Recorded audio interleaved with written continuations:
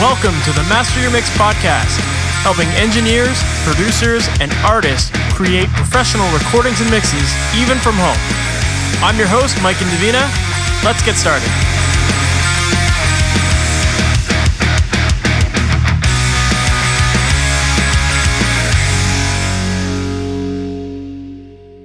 Welcome to the Master Mix podcast. My name is Mike Indovina, and thank you so much for being here. Man, it has been a long time since I've released a new podcast episode, and right off the bat, I just want to say how good it feels to be back here and making more episodes. And I also want to just apologize for taking so long to get back with another episode. Admittedly, I wasn't planning on taking a break, but then I started working on a brand new coaching program, which is where I work one-on-one with my students, and I help them throughout a project, whether that's working on a song or mixing an album. And the focus is on giving you regular feedback, ongoing mix reviews, doing one-on-one calls to work through your process and get clear on your workflow, and so much more. It's really about helping you become completely independent with your music productions and feeling confident at every stage of the process. So if you're interested in learning more about that and you want to sign up, visit masteryourmix.com/coaching, and you and I can hop on a call and we can talk about it a little further. Now, space is really limited for this because of the time involved in the ongoing support that I offer my students. I'm only accepting 5 people at a time, but right now, as we speak, I've got a few spots open. So if you're interested in signing up, definitely make sure to hit me up. Again, that's masteryourmix.com/coaching. So with that said, now that I've got this coaching program done and I've started to see some amazing results with my students that are inside of it, I actually have a little bit more bandwidth in me now to put some more energy into building the podcast up again and getting more episodes going. So with that said, my guest today is Julian Emery. He is a composer, a producer. He used to be a session guitar player. He's had quite an amazing career, and he's worked with artists such as Nothing But Thieves, Lissy, Simple Plan, Gavin DeGraw. The guy has written for many, many big acts and continues to put out hit after hit. And in this conversation, we get really deep into the world of songwriting. And I think you're going to find this really interesting. He gives us a lot of really great perspective on getting into the industry, finding your strengths, and finding the patterns that allow you to showcase your talents in the best way possible. So I think you're going to love this interview. Let's just jump right into it. All right, Julian Emery, thank you so much for being on the Master Mix podcast. How you doing? No problem. Yeah, very good. Thanks. Very good. That's great. For people who might not be familiar with who you are, can you give us a little bit of your background on kind of who you are, what you do, how you got into the production and the whole world of music here? Yeah, sure. So I am a guitarist by trade. My dad was a classical musician and my mum's sister in the arts as well. So I grew up in that kind of household. Started playing guitar when I was about 15. I got madly into Rush and AC/DC when I was 11 and just, had found my genre and found that I love rock, love the excitement of rock. And I liked, great drums and vibey bass and distorted guitar sound. So yeah, I started playing guitar, and then I think like a lot of guitarists just got into cover bands, Blues Brothers cover band and a this and a that type of genre, lots of different types of genres, and gigged around for a few years. So that was my early learning. But also I was lucky enough to have a small studio in the house. My dad had I don't know if you remember the old Ampex 8 tracks with a DBX noise reduction system and a few mics, and my dad had timpani hanging around and lots of percussion instruments, vibraphones and marimbas and stuff. So I was really privileged to grow up with that around me. And then I kind of cut my teeth in the studio with my dad's setup, which I think he, used a bit himself. And then I think the plan was for me to get to, just to leave it there for me to use. So that I'm very thankful for that. That's amazing. So it was your dad that got you really into music then. As far as the recording, were you learning from him how to get started with that? No, well, my mum and my dad really got me into the music. I guess he was like tune percussion player, and I had a lot of contemporary composers playing in the house, not actually, but I mean, their music playing now, Stockhausen, Boulez, Messiaen. And then, my mum was into the shows. We had West Side Story playing, and we had Buddy Rich, and we had Chicago. We had a bit of pop music, but not much. As Chicago, that was pretty much it, and a bit of ABBA. I kind of started doing my own thing, which is away from my dad's style of music. So I just pottered around on my own, and I was recording drums first. I think I did that, and then started getting into guitar recording, but I was really making it up as I went along. So I'm one of those guys. I didn't have a formal engineering education. I just played it by ear. I think, some of the best engineers start off that way, right? Because I think there's something to be said for when you're in that kind of stage of like naivety, almost like you haven't been taught any rules to follow or anything like that. Sometimes you kind of learn the best by trial and error, Yeah, I think so. I think that's applicable to learning an instrument as well, isn't it? It's often best when you make it up yourself and you're not taught classically, as in given a route to follow. But with engineering, that was my reality. But from working in the States a lot, I've found there's much more of a culture of engineering there, or the older guys are passing it down to the younger guys. I think in the UK, I'm really making a sweeping statement here, and there are exceptions to the rule, but there are a lot of guys that kind of make it up as they go along a bit, and maybe I'm saying that because I didn't, because I was on the musician side of things, I didn't go and become an assistant at one of the studios. I didn't watch great producers do what they do, so. Yeah, I kind of had to make it up, and I'm still figuring it out. Actually, 30 years later, but maybe it's the best way to do it for me. I don't know. Yeah, for sure. I think there's definitely something to be said for just kind of learning on your own, and I guess it's also the people who get the best results out of that are the ones who obviously push themselves and who really want it badly enough that they do push themselves to learn and make mistakes and keep going when they make those mistakes. And, I think that you have to have a certain persistence to make this work if you're going to do it on your own. Yeah, I think you're right. I'd sometimes see in studios the assistant kind of sitting around staring into space, and I think, man, there's so much you could be asking everyone in this room, or you could be doing things. I mean, I know it's quite arduous in the studio sometimes, isn't it? And it's long hours, and it's easy to get a bit lethargic with it all. But yeah, you're right. If you really got a thirst for knowledge, then it's really useful. And I always I say to people these days, if I could go in and watch Mutt Lange or a really well respected producer in the studio work with the knowledge I have now that I've acquired on my own, I'd be able to put that. My new knowledge now, I'd learn at a really fast rate because, I've learned a lot of the principles, but I'd love to see, those really great, fantastic guys at work. Oh, well, I have actually. I've been in the studio there, and it's brilliant to watch those guys that are dedicated engineers, that have 30 plus years experience, which are absolutely brilliant. Absolutely. Yeah. I love that. So you were kind of just learning on your own.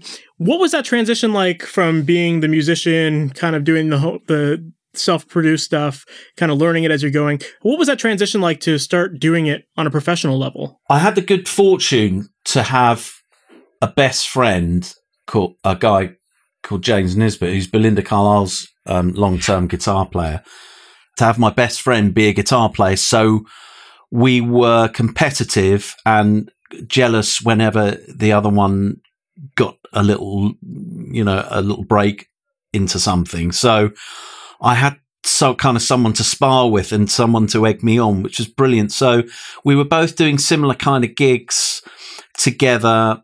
He went to Bearsville Studios for a few years, and then he came back and he got the Belinda Carlisle gig. This was a long time ago, and I had a little light bulb moment, which was, I was still playing with cover bands, but because he got the gig, I thought, well, okay, I know Jim's playing well, and I think I could do the same. and it spurred me on to find something for myself. And actually, he gave me some depth. I did a few TV appearances with my on guitar, I think for Belinda. Was it Belinda? Yeah. And then I managed to land myself my first pop gig, which was with a band called Atomic Kitten, who were quite big in the UK at the time. I attribute that to my pal Jim and to Tony Robbins. Are you familiar with Tony Robbins, Mike? Oh yeah. Yeah. So, I wasn't sure if you're talking about like that the Tony Robbins. Yeah, I just I'm a big Tony Robbins fan. I just utilize his practices, and I think because I saw a friend that was playing in arenas. I think his first gig was a Tina Turner support. And I thought, okay, well, I've got a vision now. I can kind of smell it. And, you get psyched up, and there's something in your unconscious, I think, whispers to you. And, I could just feel that excitement knowing that was a reality for myself. So I kind of willed it. I willed my first gig. I did gigs around London. Whatever gig I did, I would do it to the nth degree. If someone asked me to learn 5 songs for the set, I'd learn the 5 and another 5 just in case, and I'd learn them inside out and back to front. And I think people saw my enthusiasm and tenacity and thought, okay, well, he's going to be a good asset for us, and he's going to be reliable, and he can play a bit. So let's hire him, and they did. That's amazing. So you basically jumped into being a session guitar player, which is that's incredible, and that's a hard gig for a lot of people to break into. So I mean, kudos to you for getting in there. That's amazing. What do you think it is that So I think you're actually the first person that I've had on this podcast who did that route first of being a session musician. So I'm curious to know, what do you think it is? What do you think it takes to become a successful studio musician, or working in a band, touring live? What do you think it takes to keep a good spot on a good tour there? Okay, to break into a tour, to the session guitar playing scene, do you mean? Yeah, and to get into touring and being a session guitar player, what do you think it takes to be someone who's successful in that industry? Because there's a million guitar players that are super talented. So why should they keep you? Well, yeah, that's a good question. I think I can only talk about my experience. Of course, I think I benefited because I had a producer's ear, meaning that when I was on stage with the cover band, if the balance wasn't right on stage, I used to feel really uncomfortable. I wouldn't want my guitar as the loudest thing. I'd want it I'd want to hear my guitar as I'd hear it on a record. And I had a sensibility for the overall sound, for the overall picture, which is a good attribute to have, I think, because you're not just focused on what you're doing. You're serving the artist then, and you're trying to play sensitively to music you've been given. So I think having a producer's ear, I see it in some musicians don't have it, and they're just wrapped up in their own world, and they're not concerned with the balance of the band, especially, or the groove or the feel, or that the singer's struggling over, they're playing too loudly and the vocal's not cutting across. So I think it's good to hone that part of your armory. And also, it's not getting drunk and embarrassing yourself, just getting on with people and showing that you're not too argumentative or not too much reliability. I really think, because you spend so much time with people on tour, you want the people you're with to feel to feel comfortable in your company. So that helps. If you're I mean, actually, I used to feel uncomfortable a lot of the time, but when I was a bit younger, but I could got on with people, and I could hang out. So I think those, and obviously it goes without saying, you need to be able to play well.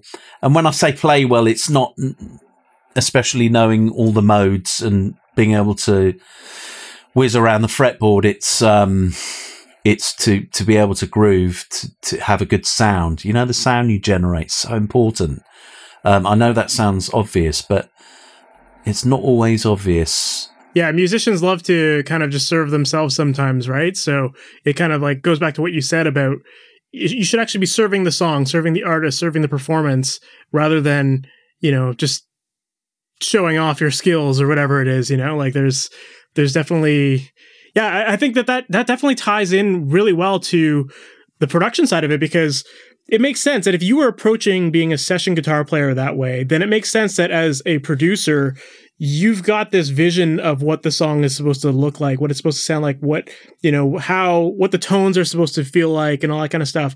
So it really kind of makes sense that you went that route, like you already had that vision. Yeah, I think so. And I was always most comfortable in the studio. I think, I was interested in that. I should say, actually, before I did this, I've missed a little bit of a chunk out. When I was between 19 and 22, I found a company that kind of did cover recordings, and we did some of the shows, some of the big shows, and all kinds of stuff. And they kind of I worked for this company for quite a few years, and it was just brilliant to cut my teeth in the studio on that. And I also just gave me an appreciation for what we've just been talking about. Yeah, to play appropriately for something and to have a broader view of the song, not just the guitar parts. I mean, I'm still guilty of that. It makes me laugh when you sit with a band in the studio and you're listening back to something you've just recorded. And I know the bass player's listening to the bass, the singer's listening to the vocals, the drummer's listening to the drums, the guitarist listening to the guitar. And the bass player could be playing in completely the wrong key, but the guitarist won't hear it because he's just focused on his parts. But yeah, I think, I think I had that sensibility anyway. So yeah, it's just, having an appreciation for the whole thing. Yeah. For the whole sound of the song.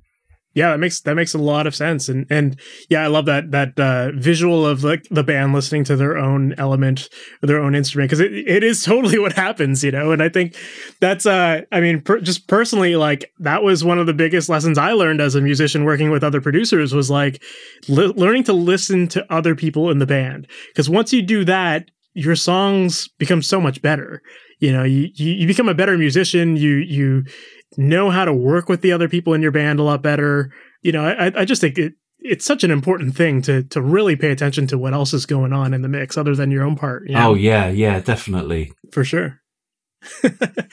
Awesome. So you were doing like the session musician stuff, you were on tour. Where did the songwriting side of it come for you? Like most of us, I'd been writing stuff since I was 15, and I just kept that side of me going, and I was plagiarizing a lot like you do when you start out. But I start after, I was playing with Atomic Kitten. I was playing with quite a few different pop artists, and with the first kind of manifestations of the X Factor, Pop Idol it was called. Those shows, I was doing house band stuff, so I was getting to meet different artists. Started badgering A&R guys, and I could tell I was annoying them, but I just wanted an opportunity to do a B-side on something. And actually I was playing with a girl over here called Kim Marsh, and she needed a couple of B-sides for something, and I managed to get into Metropolis Studios and get her to sing a song that I'd written. And Paul Adam, an A&R guy, who was he with at the time, Island Records, I think, finally let me, do the B-side. And I put everything I had into it. I just made sure it was as good as possible. I had the best musicians on it. Again, over this time, I'm still listening to Tony Robbins, man. I'm still trying to push. I think I probably put people's noses out of joint, and I think that's okay. I wasn't a bad man. I was just ambitious, to quote Jeff Beck there. Yeah, I just kind of I just willed myself into it, and as the fate would have it, or the universe was moving around in my favor at the time, or at least that's how it felt. I had another friend of mine. I'm very privileged to have a friend, and some friends actually that were in a band called A. So, guy's name was Jason Perry, and his brother was on drums, Adam. And I'd met them in my teens through a mutual friend who was a huge Rush fan. We've all been huge Rush fans since we were 11. And I'm sure, being Canadian, you understand the... Oh, yeah.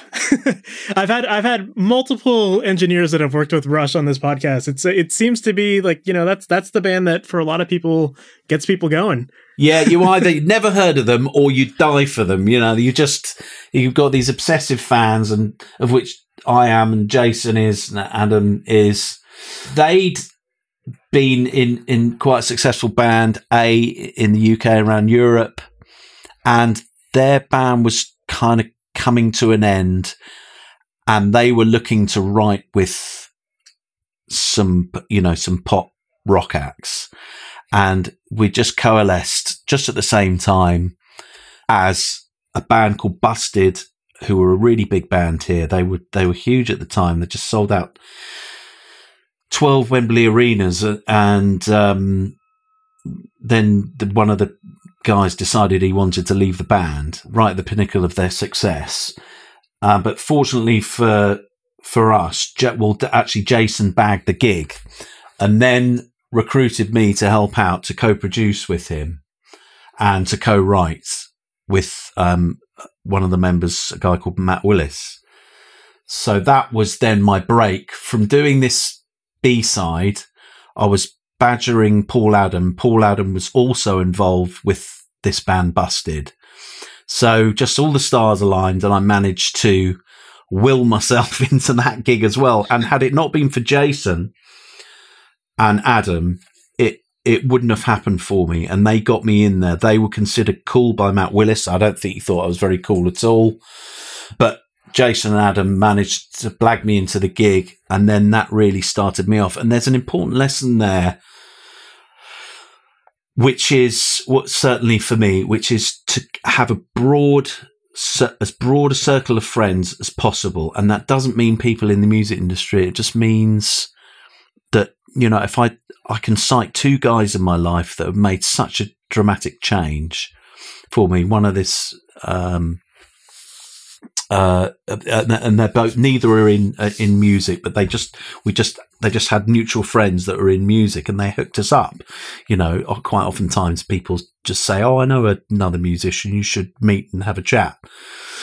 And if it hadn't been for those two guys, I would have taken a completely different path, I think. So that was just fantastic, and I managed to get into a band, one of the biggest pop rock bands, kind of tailor-made for the kind of music I liked, and landed the gig. That's amazing. I love that, and I love. There's a lot to unpack out of this story so far, and I think.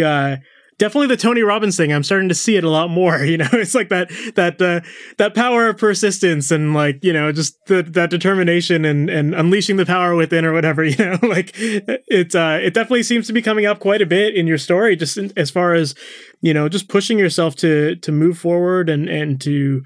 I love the networking side of it too. I totally agree with that. I think having a big network is super important, because the more people the more chances you can kind of create for yourself sometimes, right? Exactly, yeah. And I know the States and Canada are a bit bigger places than the UK, but still, it just makes sense, doesn't it? Yeah, it's just by dint of the numbers.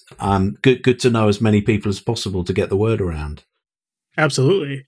So you had your break there, and then that led to you working with tons of amazing artists. And, you have, when I look at your catalog, you have a wide range of artists that you've written and produced music for, everyone from Lissy, Simple Plan, Nothing But Thieves, what do you think it is about you that makes you so successful in working in different styles of music? That's a good question. I think when you get signed to a publisher, firstly, the publisher has you writing with lots of different people. They just throw mud at the wall and see what sticks. And so you get to meet lots of people in different areas. And then over time, you figure out what kind of things you're best at. So I think, actually, I've just done a kind of a yacht rocky type of thing recently. and realized that Chicago had a big, because my mum and dad were playing it, and I love those horn sections. I love the way Chicago sounds. I'm talking about Chicago before they went in, to their 80s, more of their 80s sound. The 70s Chicago is incredible. So, and also the cover bands I was doing. I was in a band called Utter Madness that used to do Madness songs, which was ska, and then you do your Blues Brothers, and gets you into to appreciate soul and blues. So I think as you get older, you realize, I've got rock written down, in my core, Maiden, AC/DC, Rush, Saxon, all that good stuff. But the older you get, the more kind of styles you try out. And also, I think, which has been quite interesting for me, there are similarities in rock music, for instance. There is quite a lot of dramatic chord changes. And I find that I can move to another genre. If that other genre has dramatic chord changes, then it instantly appeals to me. So there's lots of crossover. It doesn't have to be the same genre, but if there's often, in fact, get this, there were two music writers on this Matt Willis album I did, myself and Dan Carter, and I wrote 5 songs. He did music for 5 songs, and we went through all our songs, and all my songs are pretty much the same chords, and all his songs are the same chord sequence. I mean, there was slight variation once, some relative minors going on and whatnot, but pretty much we're both sticking to the same kind of patterns. So if you find that pattern in a different genre of music, then bang, you're into it. And that was quite a revelation for me. I love that. That's an amazing way to look at it, because I think there are some people who just view themselves as, they pigeonhole themselves in one genre, and that's all they know. There's there's no straying outside of that. That's just all they do. But I love that you're able to find those patterns that allow you to cross into those different genres. And I imagine that has to be fairly rewarding, because it kind of keeps things fresh for you. You're not doing the same thing over and over again. Yeah, exactly. When you're doing over I'm into my over 3 decades, you want some variety, and and also, I'm a big fan of drummers and drums. I used to listen to all those fusion guys, Dave Weckl and Vinnie Colaiuta and Steve Gadd, along with Neil Peart, or Peart, I should say. So anything that celebrates drums, which Rush does, which obviously Buddy Rich does, big band stuff does, anything with great rhythms, regardless of genre, I'm just instantly gets my attention. I'm sure you have the same kind of thing. Even if it's not drums, rock feels like a celebration of instruments. It's certainly a celebration of guitar, and I think it's a celebration of drums as well. They get to be flamboyant in rock. So whatever the genre, I'm into it. It's interesting, because I do feel like music evolves so frequently, and you just said that you find patterns in music, and that allows you to have that crossover. As a writer, especially someone who is working in multiple genres, how do you keep on top of that changing musical landscape so that you're kind of continuously working at a modern, high caliber level? There's a writing camp I went on one time, and I've been on a lot of writing camps, and I don't know if you're familiar with these, or when you're signed to a publisher. I was signed to Warner Chappell for 8 years, and then BMG, and now with Peer. But they organise, a long weekend or a week with other writers, and you go and meet other writers and you write together. And on this particular writing week, it was in a castle in France, and you had there were 3 Brits there, 20 Americans, and a few other Europeans, and we set 6 rooms up, and they each had a producer in. I was kind of the rock guy, and there was an R&B room, and there was a country room, and you'd have to write a song with some of the the great writers in the world, the wealth of talent that was at that place, just off the chart. And each day you get to write with a different 2 other people, so 3 or 4 people in the room each day, and then you finish your song, and then I had a mobile Pro Tools rig with me. You have to then finish the song and play it to everyone that night at dinner in the dinner hall in the castle. So there's a lot of pressure to put on yourself, and also you're working with people outside your safe genre.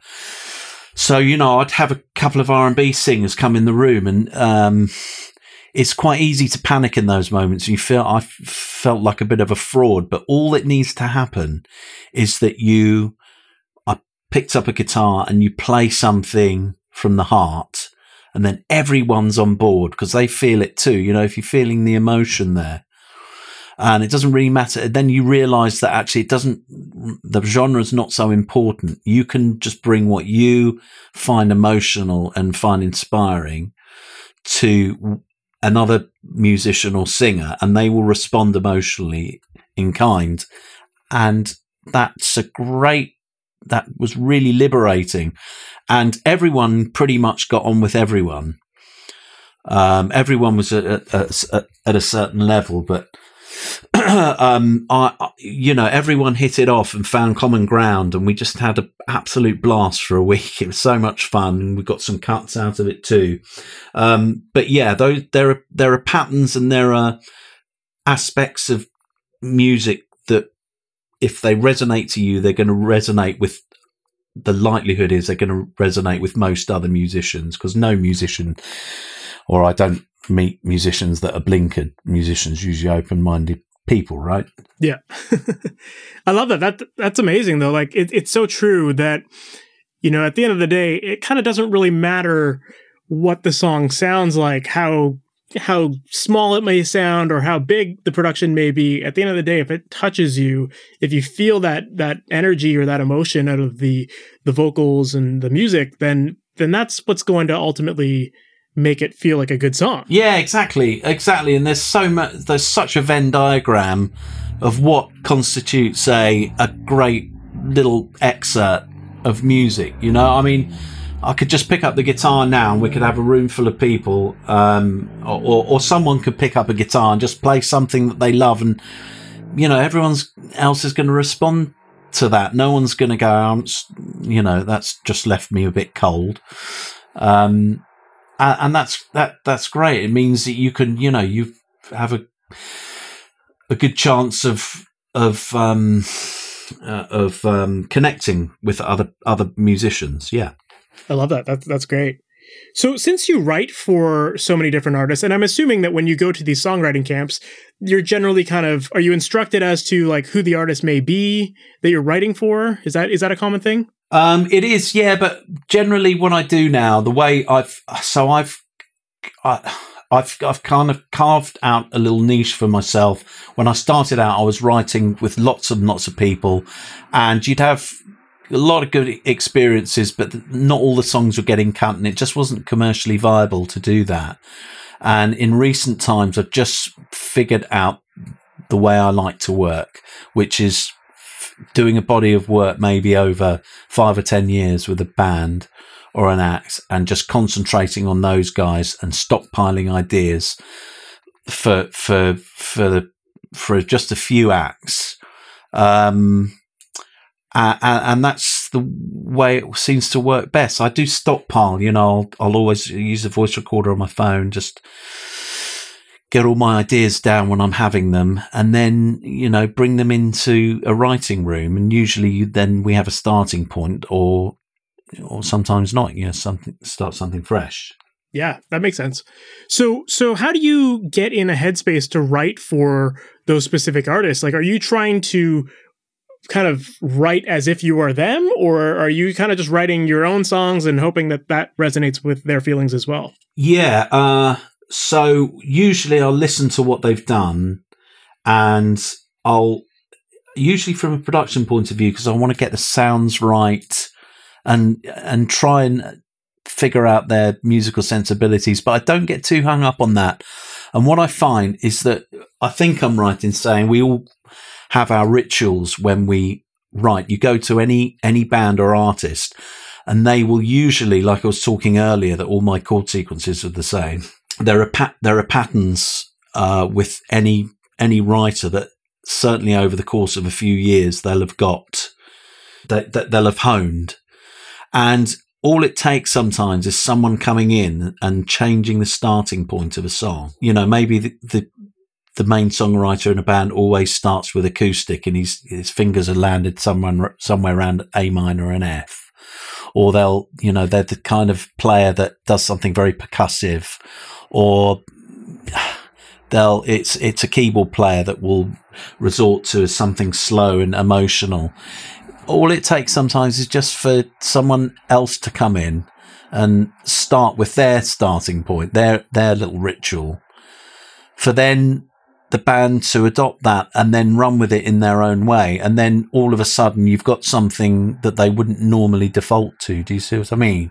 And that sometimes that's all you need to do, I think. And then you're off to the races. And it doesn't always work, but usually, the bands that I've done well with, we're into usually I need someone that's into the kind of a bit of drama or emotional chords, that's similar kind of sensibilities. There conversely, there are sessions that haven't worked out where I've realized after an hour, when I'm trying to go to one chord and someone else is going to another, or I'm trying to go for one melody and the artist keeps changing it, I'm thinking it doesn't matter how long we go at this, we're just not going to find common ground because we work differently emotionally. We'll always have common ground. I'm contradicting myself now, but we'll always have some kind of common ground. But usually if someone doesn't go to the kind of chord shapes and melodies that I like, then I know we're probably not going to get something really, really good. Yeah. So in cases like that, because I think that's a very common thing, right? Like, people, even in their bands, you're all jamming together, and there's always someone who has an idea, and maybe they're riffing on a specific thing, and they're in their zone thinking like, this is the way this has to be. And there's someone else who's thinking, oh, it has to be this way. And like, when you're in that kind of situation, how do you get out of those? How do you ultimately turn those into either a good song, or do you just abandon it and kind of accept that maybe this isn't working, or maybe these are two different songs? What does that process normally look like for you? Well, usually I'll go to sleep. I'll just take myself out of the situation and let other people get on with it now, and just not get in the way, because you don't need to. When you're in a room, it's usually 3 or 4 people. I tend to prefer to work with 3 people in a room. 2 people in a room gets, what it's like being in a room with 2 people. It's much more intimate, isn't it? And if you feel the need maybe to keep the conversation going, especially if you don't know someone that well, when there's 3 people, person A can talk to a person B, then person B can talk to C, and then C can talk to A, and then B can go to the toilet, or A can make a cup of tea, and then it's just a different dynamic. And you got 3 or 4 people in a room, I find it makes for a more comfortable writing room, and comfortable people write good ideas or channel good ideas. I love that. That's so true. And I love that you seem to really have, and obviously like you've got lots of experience doing this, but you seem to have a very clear vision of what your strengths are. You found your patterns in your own writing to identify your songwriting strengths. And you've also found the patterns in your work environment that you appreciate that allow you to be creative. That it's quite amazing. Oh, thank you. Yeah.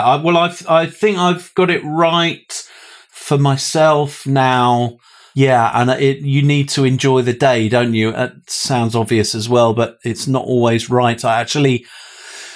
I figured out that when I was writing too much, I actually thought to myself, I don't enjoy writing very much with other people. Actually, what I enjoy now, and the way I've configured my studio and my my working life is that I spend 80% of my time on my own. Now, I'm not isolated. I talk to people and I love socializing on the phone or, through not through Skype, usually using Zoom. And, but I enjoy only a limited time with other people. And then I like to go back to my workstation and just, have a sleep, watch a video, watch some YouTube, tinker around on the guitar a bit, do some mixing and some production, and have my own agenda, which you can't do when you're with other people, can you? Because you have to kind of... There's the pressure, right? Well, you can't. Yeah, I can't really start cracking open Netflix and watching a film when other people are trying to write a song. So yeah, I think after time, most people, we all find our the favorite way to spend our day. Absolutely. I love that. That's great. So what about writer's block? Because that's obviously something that every songwriter gets at some point.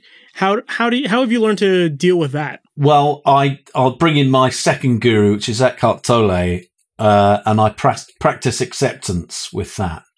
Yeah, it's a little spiritual thing, I guess. Some people would call it. You just learn to embrace the discomfort. Now, I think because as I spend most of my time writing, I've become a bit of a machine. My unconscious knows to throw me up as many ideas as possible. So I don't usually have dry periods, and I know that all I have to do is go for a run, keep myself fit, and my body will channel some ideas for me. So it's okay. I'll always manage to come up with something.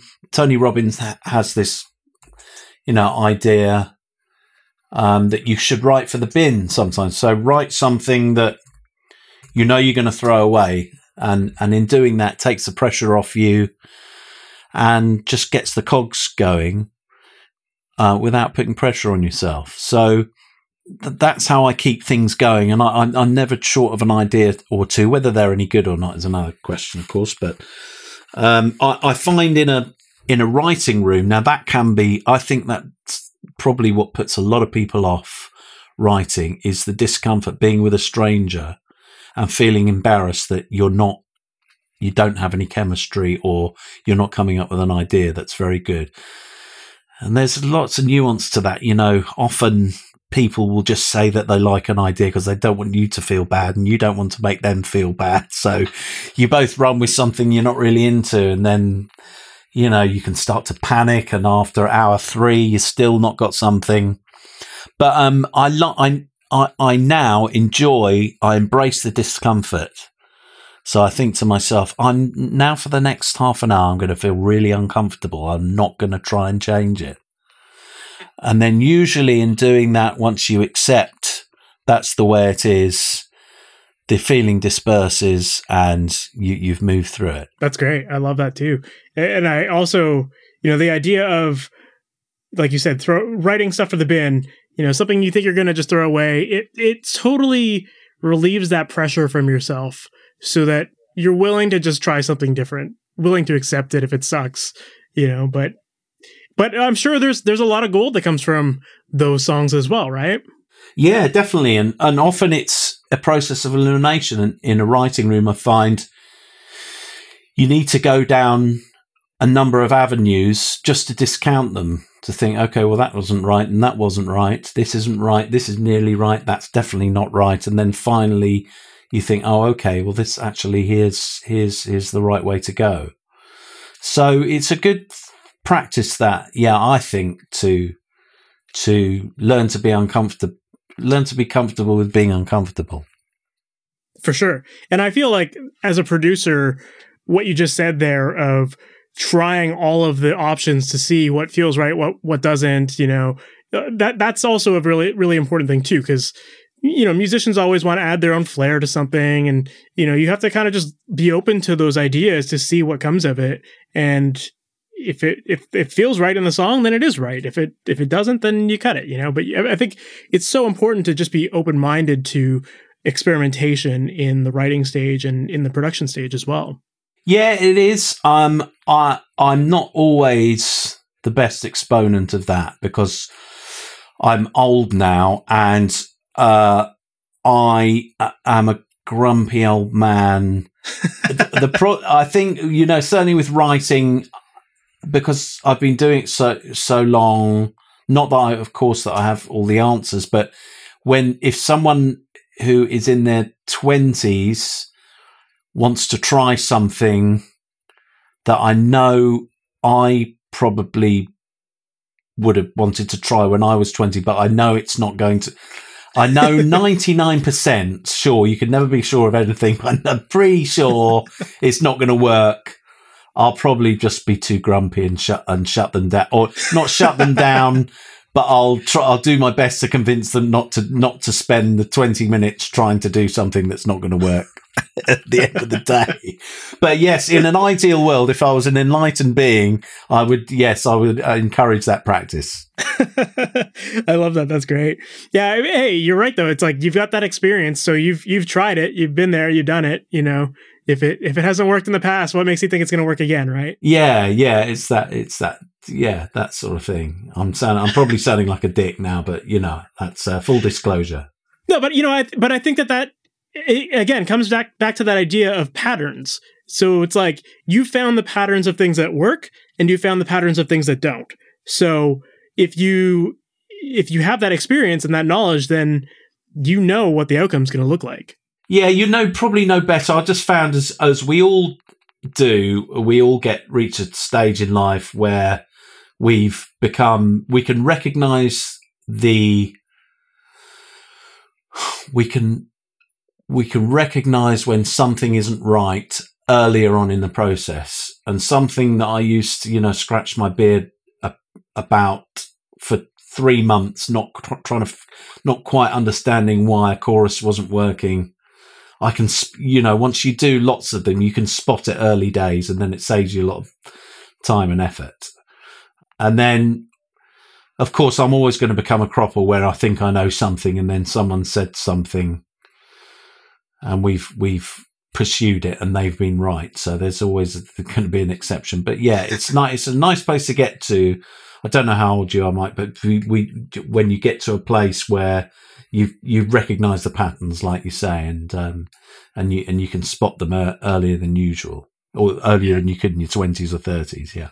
Well, I mean, I think that every now and then you will get the people who have that. They're gonna go for that thing that you feel in your gut isn't going to work, and sometimes they'll surprise you. And like you said, you get those moments where sometimes they are right, but it's another learning experience. And you learn from that, and you realize, okay, well, if we're going to go this way, maybe it worked because of X, like you figure out why that worked. And now that's another tool in the back pocket, ready to go whenever someone else wants to bring up something like that, right? Yeah, that's right. Yeah. Yeah. I know that you also do a lot of like composition and cinematic stuff as well. And I was wondering how the writing process differs when you're working on something like that versus writing for a specific artist. I think the process is the same. It's just finding something, a little starting point, a melody that you like, and a little starting point that you like. So I'd say it's very similar. What I do tend to do now is that I won't labour over an idea for too long. It'll be I'll get it down in 30 seconds, and then I'll leave it. I think I just, with whatever idea I come up with, I try and regain my perspective on it, because as soon as you've started shaping that idea, you're slowly losing perspective. I always think the best tool a producer could have in his toolkit is one of those devices they have in Men in Black, where they wipe everyone's memories. And you can wipe your own memory of the idea you've just had, and then just listen to it with fresh ears. And that's what I'm trying to do. I'll just, I'll always have a few different projects going. I'll have 5 or 6 Pro Tools sessions on the go, and I'll just flip between them all, trying to refresh or trying to use a an ear sorbet to neutralize my ears, and to re-listen to the idea again to tell whether it's okay or whether it needs modifying. So often I'll go in and think, well, hang on a minute, no, that shouldn't go there, it should go there instead. So I've got this nice little rhythm of over the course of a week where I'll just revisit ideas that I've got bubbling away, and I'll incrementally make little changes until I think I've got the overall shape of a song in terms of sonics and composition. And then I'll start doing the detail work. That's very interesting. And I totally agree with you. I think that, if we had those Men in Black devices, but even if it didn't completely erase your memory, but if it just made you think from like the audience perspective, sometimes if you could just flip that way, as opposed to being the writer, Yeah, I think we can modify it to do that, Mike. Yeah. That would be inconvenient if it completely wipes your memory. Why am I in a studio? And I also think that they need to make like a mixing version of it as well that just tells you like, no, this sucks. This is not. The drums are way too loud. I think we're running before we can walk. I think we need to just figure out how to wipe everyone's memory first. We'll start modifying it. I mean, it'd be great if it could make a healthy lunch too. Yeah, let's work on this. This is our joint plugin that we're going to make. Yeah. I love it. Well, you've had a great career as a songwriter, and I know that there's a lot of people out there who are listening to this podcast who maybe don't want to go the route of being like a full-time engineer, but instead they want to be a professional songwriter and work with other artists, much like yourself. What advice do you have for people who are trying to figure out how to start as a professional songwriter? Like, what resources should they be looking into? Where should they start? Okay, well, I think a good way to do this is to buy a Tony Robbins book or something of a similar ilk. I'm really doing his publicity tonight, aren't I? Is buy one of his books, get into get into the right state, meaning a state where you feel inspired and excited. There are ways and means to do that. And then to devise what Mr. Robbins would call a massive action plan, MAP, which is, what is my goal? Who do I want to write with ideally? How am I going to get there?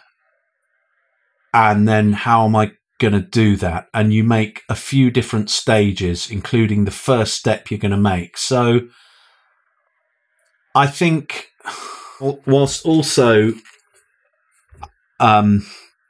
finding out what your strong points are and listening to people's feedback. In music, especially, you often get told what you want to hear. People don't want to tell you the truth, and it's very hard to be really candid with someone and to tell them that a song isn't good or that they're barking up the wrong tree. I think you need really robust, reliable feedback coupled with a huge action plan that you are going to adhere to every day. You're going to get yourself into the right state and, kind of get on a mission. You be tenacious and figure out what you want to do, and you'll work it out, whether that means going to a gig, mixing with people that know the band or artists you want to work with, or that we could go on all night talking about best ways to get with a band or get to meet the right people. But it starts with that. It starts with getting getting a plan together, taking massive action, and listening to the feedback you're getting, and request people give you straight answers and not the answers you want to hear. That's great advice. And it goes back to what you said kind of maybe half hour ago, where we were talking about just the importance of having a broad circle of friends, people who you can trust, who will tell you straight up how it is. Yeah. I mean, friends are good. I think non-music friends. My wife tells me I've stopped working on songs or change of direction or something. My wife's listened to a few seconds and usually been disparaging about something, and then I've changed my course of action. But yeah, to have a wide circle of friends, try and get honest answers, but also honest answers from people in the industry that know what they're talking about too, and just be persistent. There's so many ways to get to artists now, to get through to people. I think it's quite an exciting time. Yeah, that's great advice. Great advice. Well, Julian, I don't want to take up too much more of your day, but we can start to wrap up here. If people want to learn more about you and maybe follow you online, what's the best way for them to do that? That's a good question. I don't do much Instagram. I'm on Facebook. I haven't really embraced the social media thing, but it's I think my manager's website usually got the artists that I've just been working with on recently, and usually on Facebook. I don't do a business Facebook, just my general Facebook. I'll have if I've just finished a record, I've had some success, then I'll always post about it. Other people seem to like to hear about it. So yes, friend requests on Facebook at the moment, I think. Pretty old school. Awesome. And lastly, are there any cool projects that you're working on right now that you can talk about? Most interesting one, probably the singer of Nothing But Thieves, Connor Mason. I'm batting some ideas back and forth with Nothing But Thieves, and I think I've forgotten the artist's name. Eli Wood. Is it Eli Wood? I'm just checking his name out now. I've got coming up. It's great, really great singer. Often my manager will just send me different artists that may be interested in working with me. So he was really good. And also a band called Sour, which is kind of my own project with a pal of mine called Ted Griggs, and Ted is a super talented guy. That's just on Spotify recently. Sour, and look out for anything Nothing But Thieves or Nothing But Thieves related coming to a store near you soon. Amazing. I'll have to check all of that out. Well, Julian, thank you so much for taking the time out of your day to do this podcast. There was so much awesome stuff. I think anyone who's thinking of becoming a songwriter, they've got a lot to unpack from this episode. So I really appreciate all the amazing advice. Hey, that's it's a real pleasure. It's really good talking to you, Mike. So that was my interview with Julian Emery, and that was a great episode. I love all of the advice that he gave us all about songwriting and getting into it, and really just finding your own patterns that allow you to succeed, and all of the stuff that he was getting into about Tony Robbins and all that. It definitely shows that he has a persistence to him that has allowed him to keep moving forward, keep making those contacts, expanding his network, and it's definitely paid off. He's worked with some amazing artists, and I think that if you follow a lot of the advice that he gave here today, you'll see a lot of success with your own music as well. So, Julian, if you're listening to this, thank you so much for being on here. Really had a great time and would love to have you back at some point. Now, if this is your first time listening to the podcast and hearing about Master Your Mix, make sure to visit masteryourmix.com. That's where I help musicians create professional recordings from their home studios so that you can use these songs to showcase your talents in the best way possible and to use these recordings to help grow your career as well. So visit masteryourmix.com, and when you get to the website, I'm currently offering a free guide to using EQ and compression in your mixes. That's called the Ultimate Mixing Blueprint. So when you get to the website, you're going to see a link pop up that will ask you for your email, and you can download that for free. And that's going to just really point you in the right direction as far as cleaning up your tracks, knowing when to boost and cut things with EQ, what kind of compression settings to use, all so that you can make your mixes sound nice and clear right away and not have to guess at what you're doing or not have to rely on presets that aren't going to help you. So once again, visit masteryourmix.com, and that's where you can sign up for that. So with that said, that is today's episode. Guys, thank you so much for joining me here today. I had a lot of fun. It's great to be back and looking forward to putting out more episodes for you guys soon. All right, we'll talk soon. Take care. Thanks for listening to the Master Your Mix podcast. To have your questions answered, submit your questions to questions@masteryourmix.com. Please go to iTunes and subscribe and leave a review. And for more information on how you can improve your mixes, visit masteryourmix.com.